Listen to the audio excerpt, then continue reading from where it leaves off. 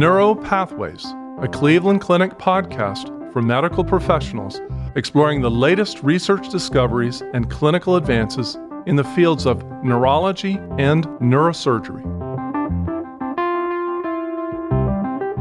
Welcome to another episode of Neuro Pathways.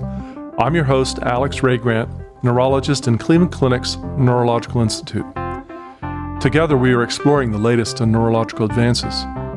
Today, we're talking with Dr. Sara Davin and Kush Goyal about managing the complexities of chronic back pain.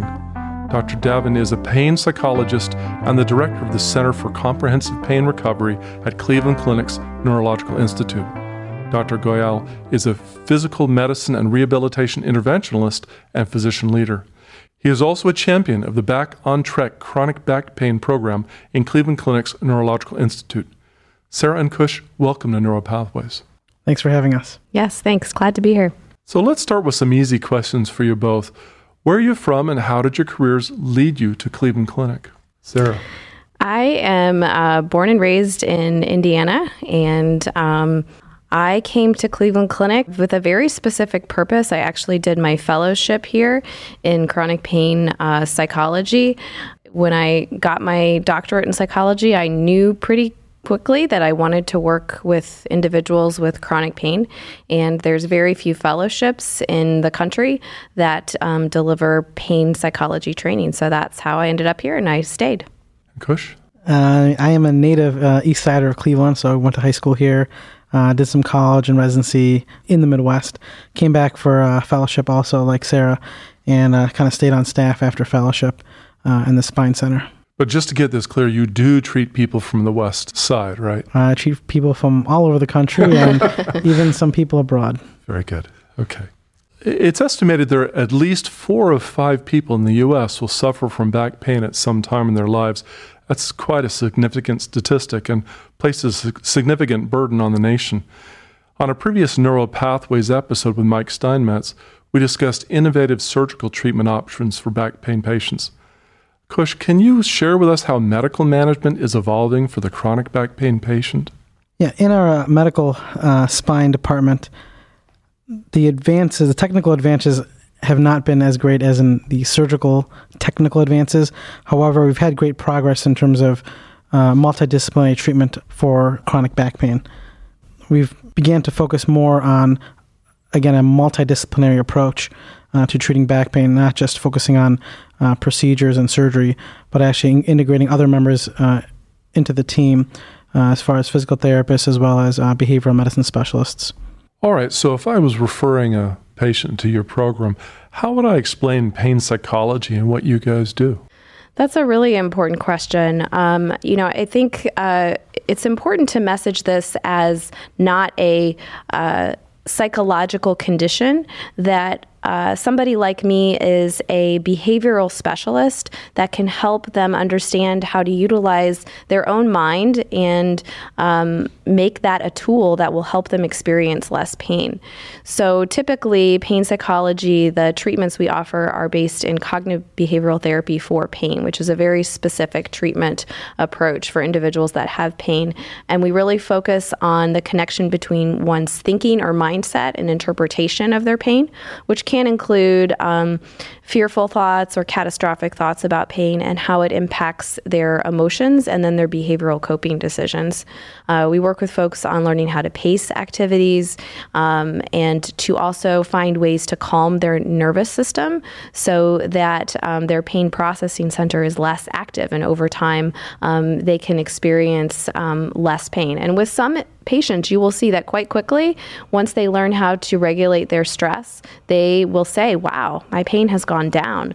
And so I think those are some really important sort of selling and messaging points when you're referring to somebody like myself.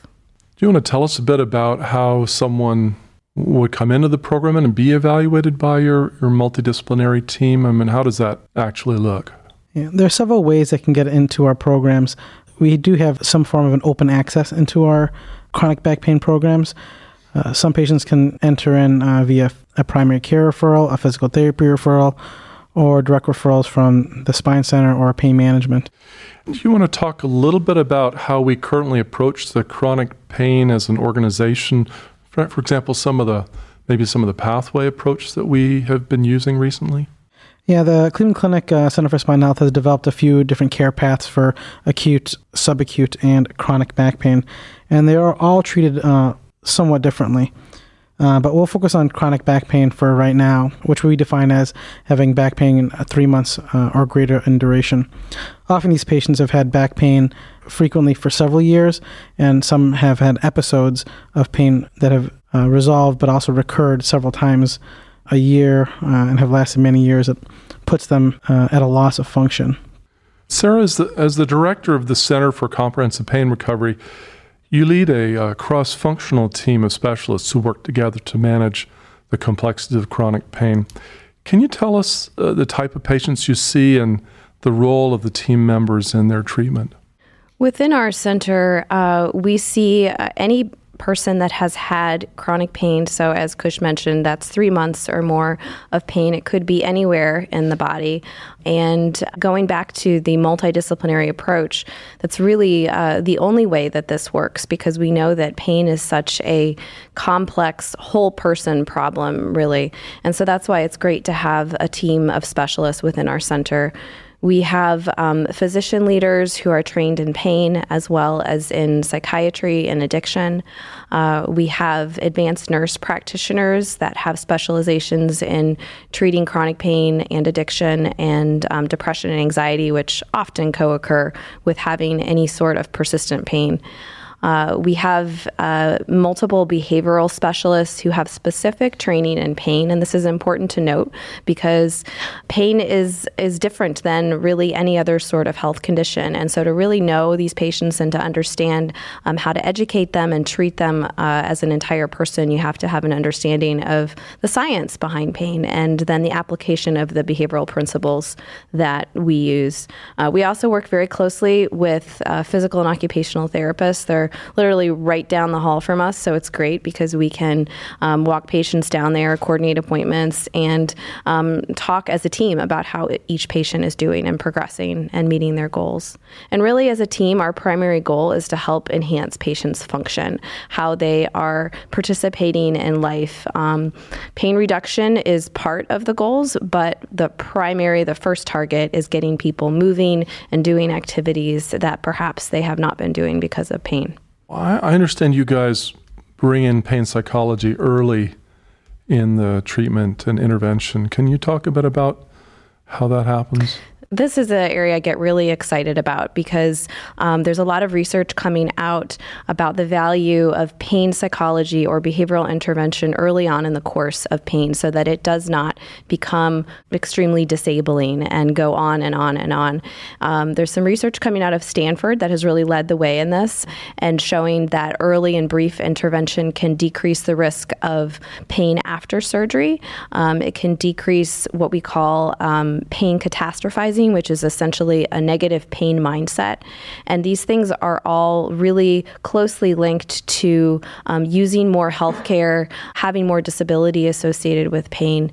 And so when I see patients and I tell them that just by one session, maybe two, meeting with me or somebody like me, they can gain skills that can help them, they get excited as well. And so it's a way to make pain psychology scalable and more accessible to more people, as well as not to overly burden the patient with, saying, okay, you're going to have to see me every week for 12 weeks to get any kind of benefit. So let me ask you guys a bit of a different question, but when I think about when I'm treating my chronic population of MS patients, what does success look like? How do you guys decide your programs have been successful? Yeah, I think I have a unique perspective of seeing patients before they join a chronic pain program, oftentimes in the middle of the program as well as after. So some of those are some of the most gratifying appointments in my entire practice. So patients will come back, and I usually ask them very simple questions. What did you like about the program? What was surprising? What was unexpected? And what would you recommend we change? And one of the first things they usually say is, I wish I knew about this program before. It really changed the way I thought about pain and how I experience it. It gave me different ways of understanding of how to deal with pain or how to live with it. and not really suffer from it, but actually live with it. So most of them are really happy that they can come to a place like Cleveland Clinic, where we have a multidisciplinary approach to chronic pain, which is often very different from how they were treated before they entered into our center. Are you expecting all the pain to go away? So we tell patients there's different forms of pain. There's discomfort, there's stretch, there's pain that gets aggravated by certain mechanical activities. But ultimately, a lot of the pain gets amplified by how much you think about it, focus on it. Some patients even obsess about it. So we teach them that the mind's focus on pain can actually amplify how much a patient experiences. And we really educate them on ways of learning to live with the pain but not focus on it so much. And that surprisingly and very effectively helps them improve their function. Yes, I would think one of the goals would be to have them functioning more, either at home or hopefully work. I mean, is that something you guys focus on in the program? And definitely function, but function means a lot of different things. You ask, what does success look like? And I'm thinking about patients coming back and telling me that they went on a trip somewhere with their family and they're smiling when they talk about it, except instead of being preoccupied with the trip being completely ruined by their pain. We focus on getting back to activities that they have stopped doing because of pain. And I think ultimately experiencing joy and happiness, and I teach patients that these are really the antidote to pain and can impact their pain processing system. So they may not immediately feel 100% less pain, but if they continue to do this over time, what you see is that patients are more engaged in life and have a variety of life experiences, and then over time they're talking less about their pain, and they're oftentimes feeling less physical discomfort. Yeah, and then we really love when they say, actually I've started to apply for another job and now I'm back to work, or I decided to join the workforce. So tell us a little more about programs that you're offering, even ones in a pilot phase. Can we go into that a bit? Sure. So we have two what we call functional restoration programs. These are for folks that have chronic pain. The first is the Back on Track program, which we mentioned that Dr. Goyal is very involved in. And this is for folks that have 3 months or more of back pain and involves physical therapy, behavioral optimization, and bringing in spine specialists as needed. Then we also have an intensive outpatient program for pain. It's called the Chronic Pain Neuro Rehabilitation Program. And this is for those very complex individuals with any sort of chronic pain condition that has become very disabling, that requires more intensive care, and that's a Monday through Thursday day program for 4 weeks. So those are our primary functional restoration programs. We also have some exciting new pilot programs that we are offering through the Center for Comprehensive Pain Recovery. The first of which is a perioperative optimization clinic that we are collaborating with the Center for Spine Health for. So the idea here is to identify patients prior to surgery that have certain risk factors that we can target very quickly, and so we will make it more likely that their surgical outcome will be a favorable one.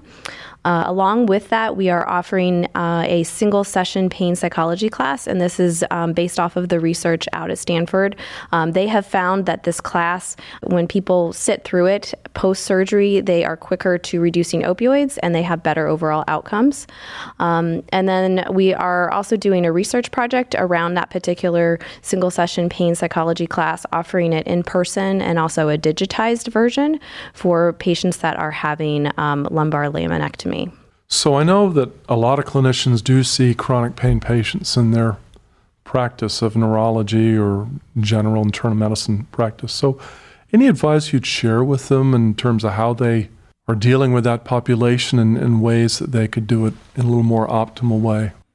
Yeah, I mean, I've learned a lot over the course of probably the last 5 or 6 years working at Center for Spine Health and meeting a lot of colleagues that taught me how to really understand a patient's pain, but really you have to listen to the patient.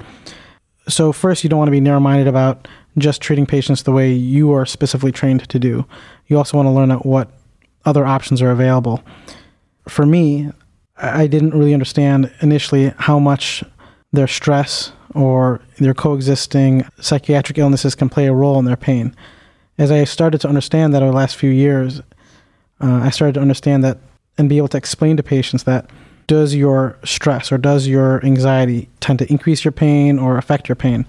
And I started to understand that patients who have coexisting biopsychosocial problems tend to, again, amplify their back pain or focus on it a lot. So as I understood that, I could start to explain to them that we actually have a great team that can help them with their problem beyond just the typical treatments of injections or surgery. I would also say believe in the power of early intervention. Oftentimes, I think that we get in the mindset of not doing anything until we see something really bad, or we know for sure that this patient is in a high degree of suffering. And if you can take even 1 or 2 minutes to explain to the patient what's going on, they really have a need to know and to understand. And then referring to a team like ours who can help to teach them and to educate them and to arm them with some skills and tools to self-manage their pain and to lessen the likelihood of chronic disabling pain. Well, Sara and Kush, thank you so much for joining us today. We really appreciate your time and insights. Thanks for having me. It was fun. Thank you. This concludes this episode of our Neuro Pathways podcast. You can find additional podcast episodes on our website, clevelandclinic.org/neuropodcast. Subscribe to the Neuro Pathways podcast on iTunes, Google Play, Spotify, SoundCloud, or wherever you get your podcasts.